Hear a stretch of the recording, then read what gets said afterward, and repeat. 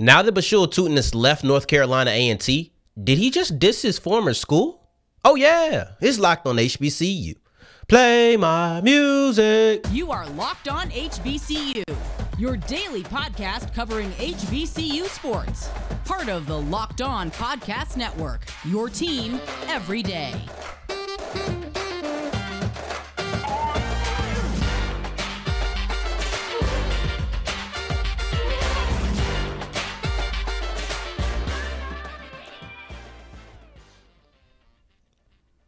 What's going on, family? Welcome back to another episode of the Locked on HBCU podcast, your number one daily one-stop shop for everything HBCU athletics, Monday through Friday, part of the Locked On Podcast Network, your team every day. And I, of course, am Darian Gray, a.k.a. the Mouth of the South, Texas Southern alum and former TSU Herald Sports editor. Thank you for going on this journey with me. Make it Locked on HBCU your first listen of the day every day. And remember, just because the mic cuts off, and it will cut off, does not mean that the journey is over. It just means it's time to follow me on Twitter at South Exclusives. You see it at the bottom of the screen, but if you don't, that means you're on the audio side of things, and I thank you for that because I personally am an audio listener. So thank you, audio listener.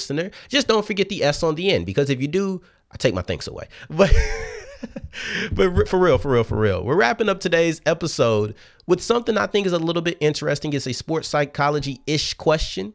How much do storylines actually impact sports from a player and a fan perspective? Then also, Texas Southern and their trenches were the biggest takeaways from their spring game last Saturday, both the offensive and defensive line performances. But I'm going to start off with a question that I really want to know your answer to. So please tweet me, DM me, tweet it out. I don't care. Answer in the comments. But I really want to know, what do you think about Bhayshul Tuten's comments now that he has left North Carolina A&T? Did he diss the Aggies?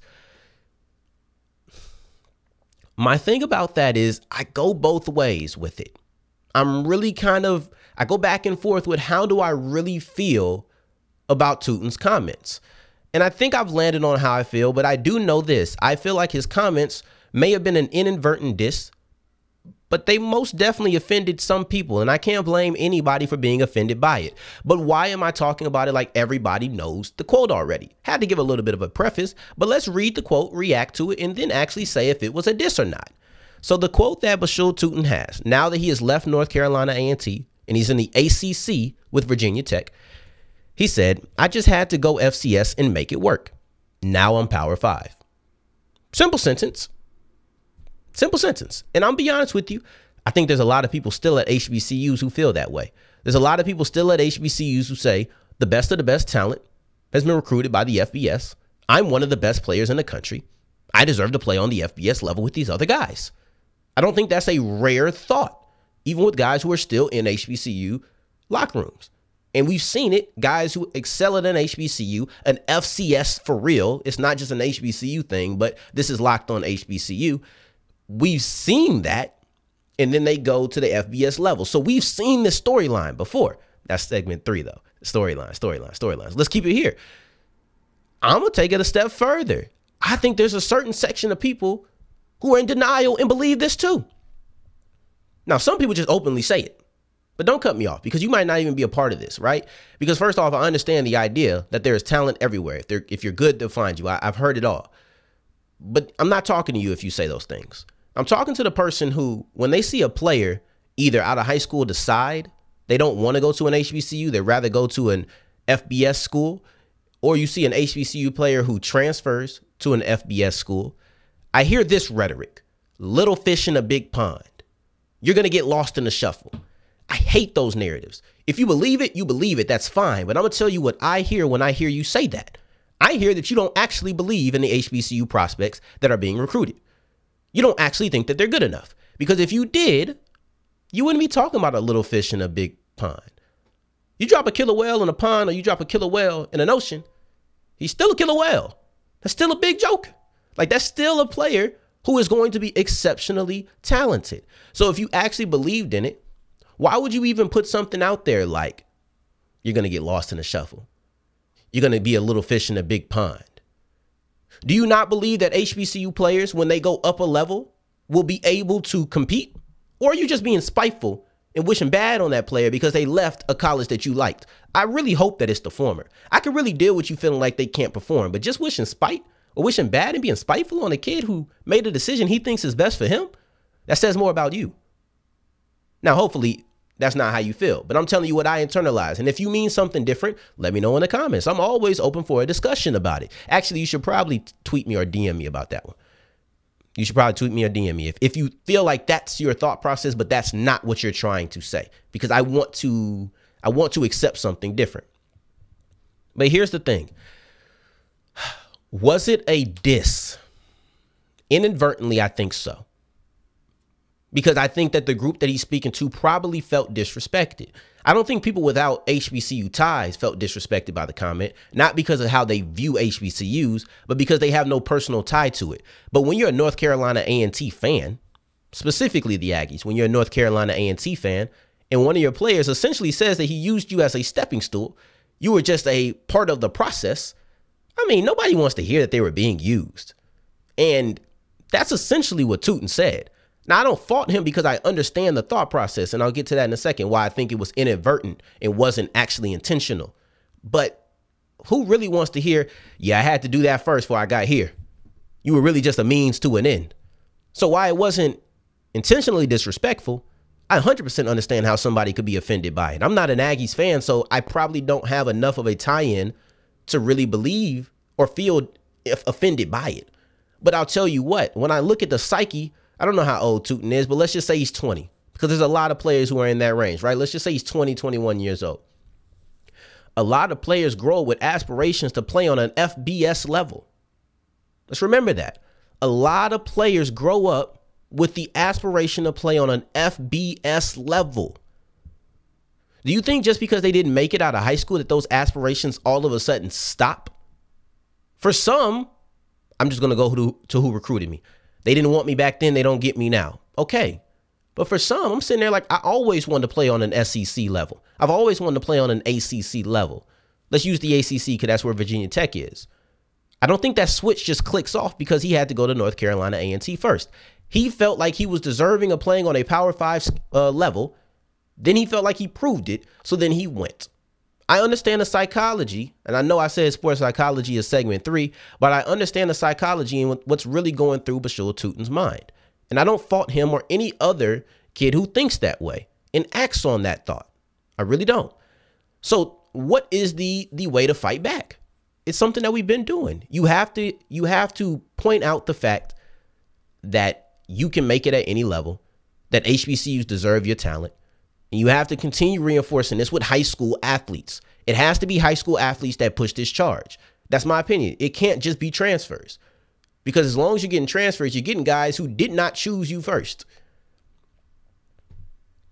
Like, and most times they're not moving down for the greatest of reasons. Because whether we want to admit it or not, this is a literal fact. FBS to FCS, FBS is the higher subdivision. So most of them are either viewing it as moving down or they have to do it. It's one of the two, right? You have to make it to where more talent chooses the FCS. You have to make it to where more talent chooses the HBCUs. That's what you have to fight against. Don't tell me that you're going to get lost in the shuffle when you go to an Alabama. I hate that rhetoric. To me, that reinforces an inferiority complex.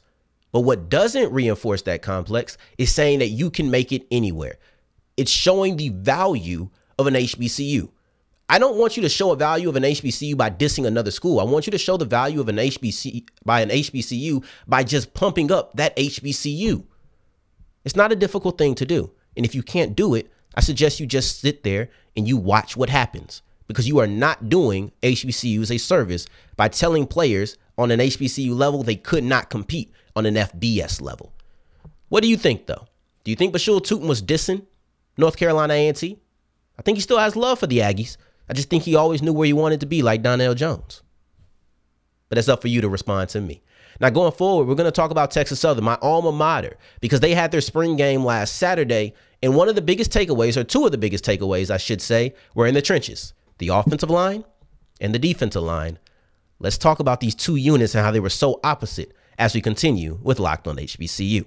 Before we get into that, today's episode is brought to you by Built Bar, the number one protein bar on the market. And one of these units that we are talking about in the segment going forward, they actually ate their Built Bars because they performed well. And you'll know who it is when I talk about them. But I wonder what flavor that they chose. Did they go with the puffs? Did they go with the originals? Right? Did you go s'mores, maybe blueberry? I love those. Did you go raspberry? That's a little bit unique for me. It's not one that I typically eat, but I did try it one time and I thought it was all right.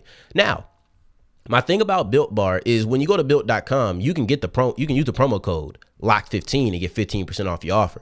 But instead of going to built.com immediately, maybe you want it right now. It's my Built Bars and I need it now. Then go to Walmart. Go to Sam's Club. Get you a 4-pack. Get you a 13-pack. Get you something immediately. But if you can be patient, if you can wait, you can hold off, then just go ahead and go to built.com. Use the promo code LOCKED15 and you'll get 15% off your offer.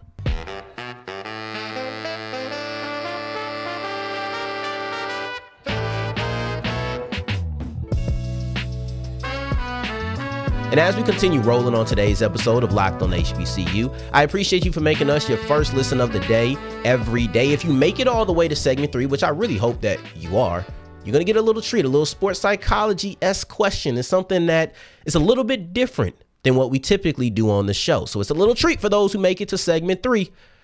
But segment 2 is about these trenches at Texas Southern. Those were the biggest takeaways from what I was able to hear. I wasn't able to make it out there, but from what I was able to hear about TSU's spring game last Saturday, that's one of the bigger conversation points. The offensive line didn't look good. The defensive line did look good. Now, one thing you have to understand about the trenches is that's kind of like the heartbeat of a team.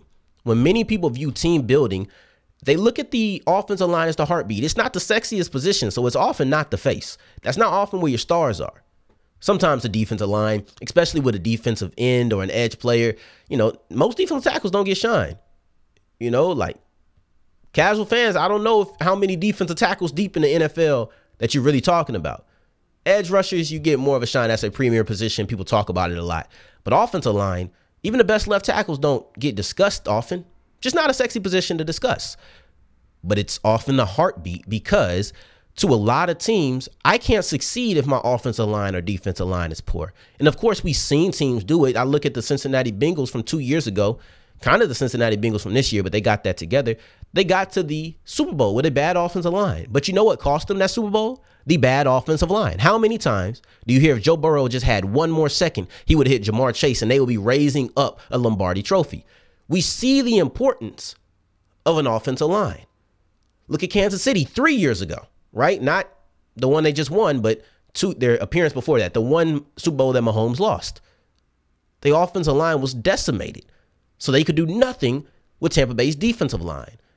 Look at the Philadelphia Eagles from this year. They were so talented because of their trenches. The offensive line and defensive line were great. Jalen Hurts got his money. It was important, 100%. However, that offensive and defensive line really was the heartbeat of that team.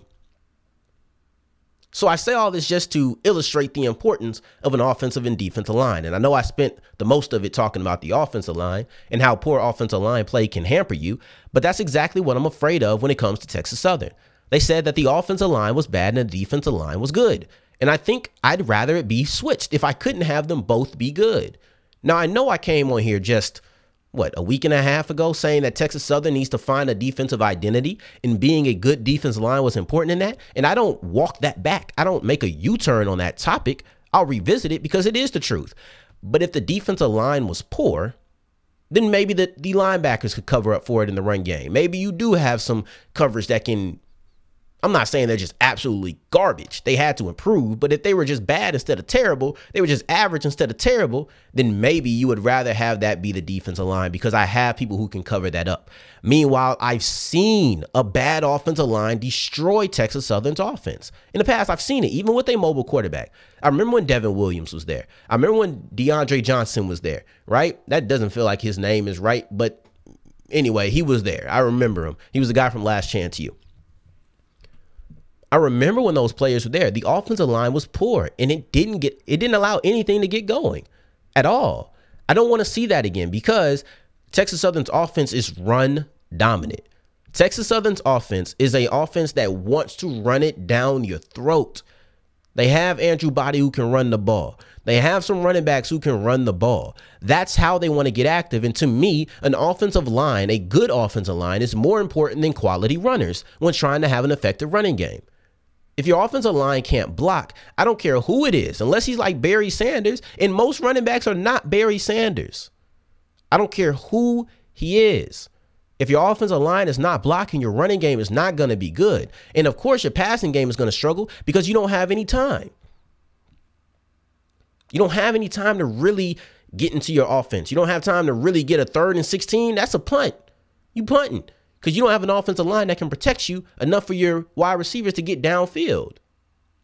I saw that with the Cowboys versus Vikings game this year. They had so many downfield concepts, but not enough time to really execute any of them. And that's why the offense was so poor that day. But maybe I'm bringing in too many sports that aren't this. This is just examples. But I'm looking at the defensive line because the offensive coordinator did say that maybe some thinness, right? You don't have a lot of depth. Might have impacted the conditioning. Well, I'll say this for the offensive line, O.C. Marsh. You got to have those guys prepared to have the proper conditioning. You just have to be 5 deep. Of course, you don't want to get injured, but you have to start off in ensuring that you have 5 offensive linemen, not 5 deep, but 5 across, right? You need a tackle, guard, center, guard, tackle. That's what you need. You just got to hope them guys have enough conditioning to still be able to play well. But he did also give credit to the defensive line. Now, there's always this situation where the offensive line could have looked bad because the D-line is that good. Or the D-line could have looked good because the offensive line is that bad. But I'm going to operate with the idea that they are who they showed us going forward because that's way more easy to really talk about. It's way less difficult to project. I'm just going to say that the D-line is good, the offensive line isn't. But the D-line was something they invested in the offseason. And of course, you always want to see investment or return on your investment. That's obvious. But at the same time, this was imperative. If Texas Southern didn't see return on this investment, if Texas Southern didn't walk into 2023 with a better defensive line, I think their defense was going to struggle again. But now that you have pressure on the quarterback, now that you have the ability to not allow those offensive lines to just dominate you, it's a trickle up effect because you're at the bottom, so you don't trickle down, but you're at the trickle up effect because if as a defensive lineman, you can hold offensive linemen in the running game, A, that closes gaps, but B, and maybe most importantly, for the rest of the players on your defense, it allows your linebackers to flow.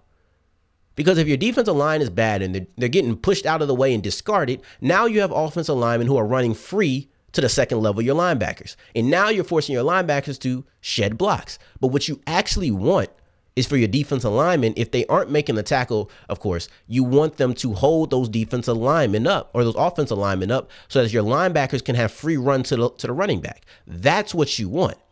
You don't want offensive linemen getting to the second level. You don't want your offensive linemen touching your linebackers.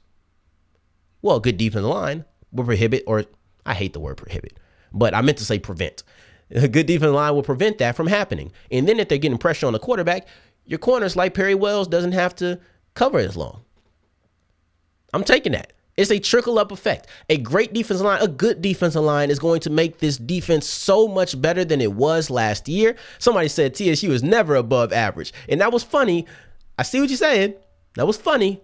But a good defensive line can make that joke no longer true. I just hope that the offensive line picks it up too. But I'm happy about one of the two being good. Let's just get both of them good. Come on. Let's hit that transfer portal and get some offensive linemen if that's what we need, whether it's depth or starters. Come on, TSU. Come on, TSU, because this is your year. This is everybody's year, but this is your year. Now, going forward, we're going to wrap it up talking about a sports psychology question. We're going to answer that. How much do storylines play a part in sports in general? We'll answer this question as we continue with Locked on HBCU.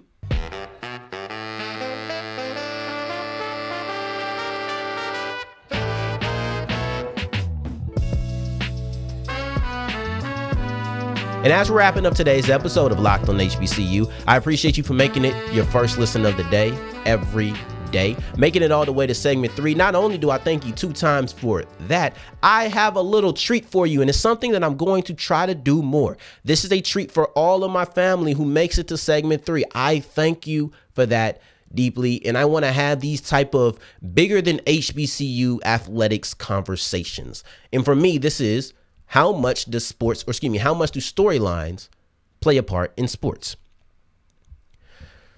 This question came up because I heard somebody say that the mass public, just people in general, not specifically, this might not be you, but just most people, they'd rather see a Kevin Durant versus Russell Westbrook series than a Kevin Durant versus LeBron James series.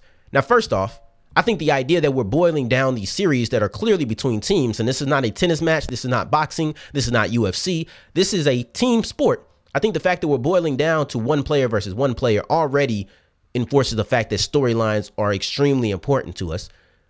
But the point of that question was, do you want to see two former teammates face off against each other in a possible 7-game series? Or do you want to see two of the best players of this generation face off against each other for a possible 7-game series? And the answer was that most people probably want to see KD versus Russ. And I don't think they're wrong. I don't, because that storyline is juicy. That's what people want to talk about. Ooh, what's the beef?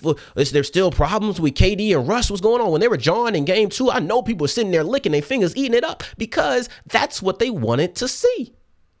They didn't want to see KD and his Euro step versus LeBron James looking at the ball, spinning it and popping the shot. Nobody. That's not what they wanted to see. If they had a choice, they would enjoy it. There's a storyline within that, of course.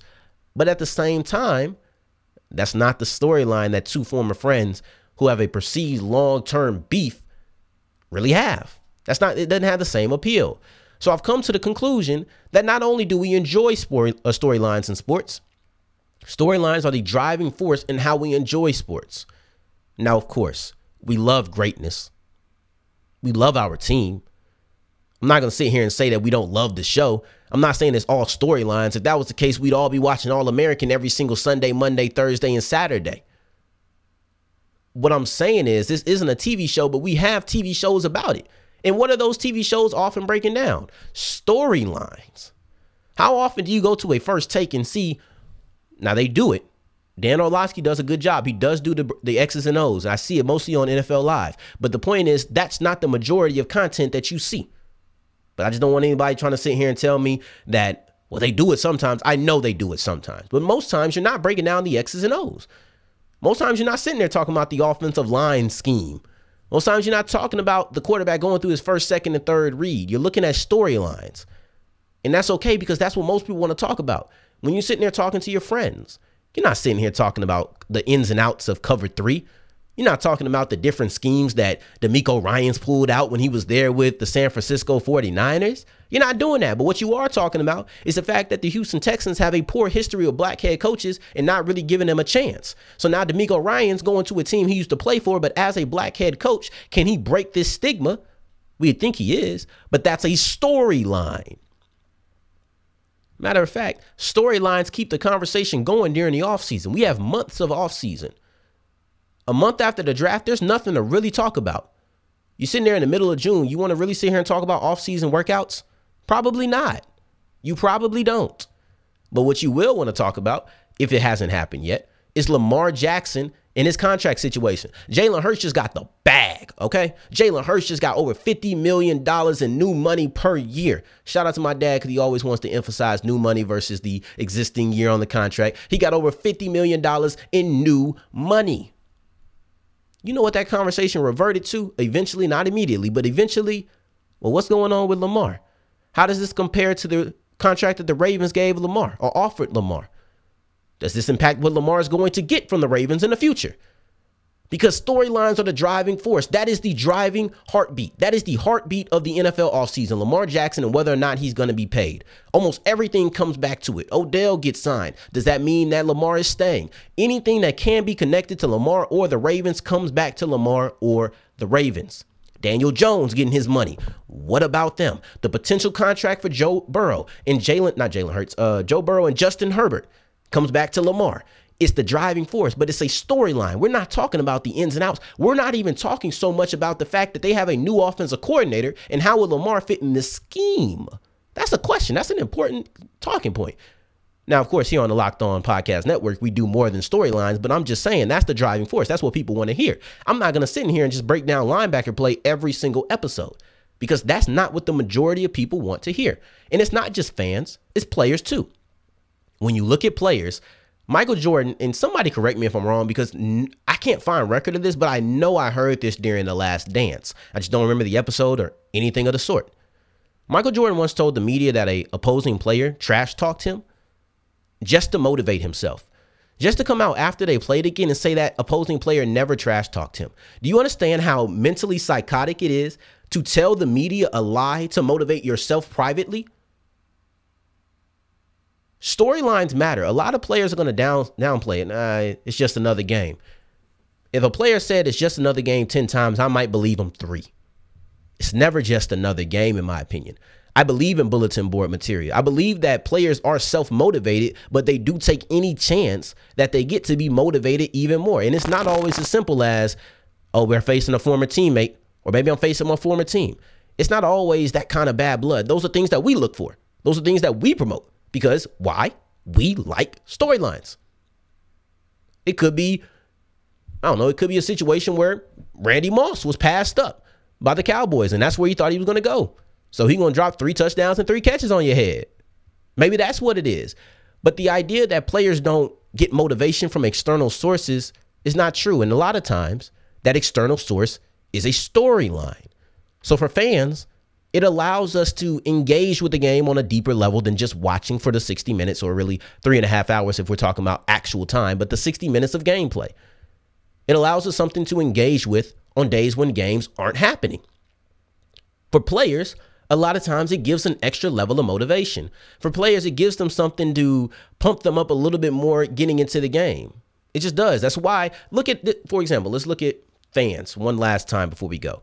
I think they make you care. Storylines make you care about the story. That's why rivalries that haven't been competitive in a decade still get love. They still get a lot of shine. That's why you care about Jackson State versus FAMU week 1. Both of those teams could be hot garbage next year. You don't know. You don't know at all. But week 1, you're looking at, Jackson State, FAMU, even a completely remodeled Jackson State, even a FAMU that's lost their best offensive and best defensive player. You're still looking at them like, that might be the game we have to look out for.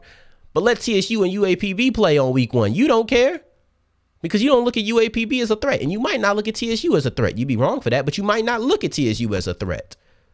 Those storylines lead to us to care about early games. Texas Rangers versus the Houston Astros. That Battle of Texas. It's a storyline. I could go on and on with examples, but the point is storylines play a part in the enjoyment of the game for sport or for fans. And then it also gives a little extra motivation, though they try to deny it, for players. But in your personal opinion, how big of a deal are storylines in sports? To me, it's the driving force. Now, I appreciate you for making us your first listen of the day every day. On tomorrow's episode, I'm 2 episodes into J.R. Smith's documentary, and I'm enjoying the publicity that is giving him, his story, but then also North Carolina A&T. So we'll react to that documentary. It's only 2 more episodes for me, so I'll knock that out and talk about it on tomorrow's episode. Now, I appreciate you for making us for your first listen of the day every day. In the meantime, in between time, if you're looking for me, you can find me on Twitter at South Exclusives. Until the next time that we hear each other, family, take care, stay blessed. Peace.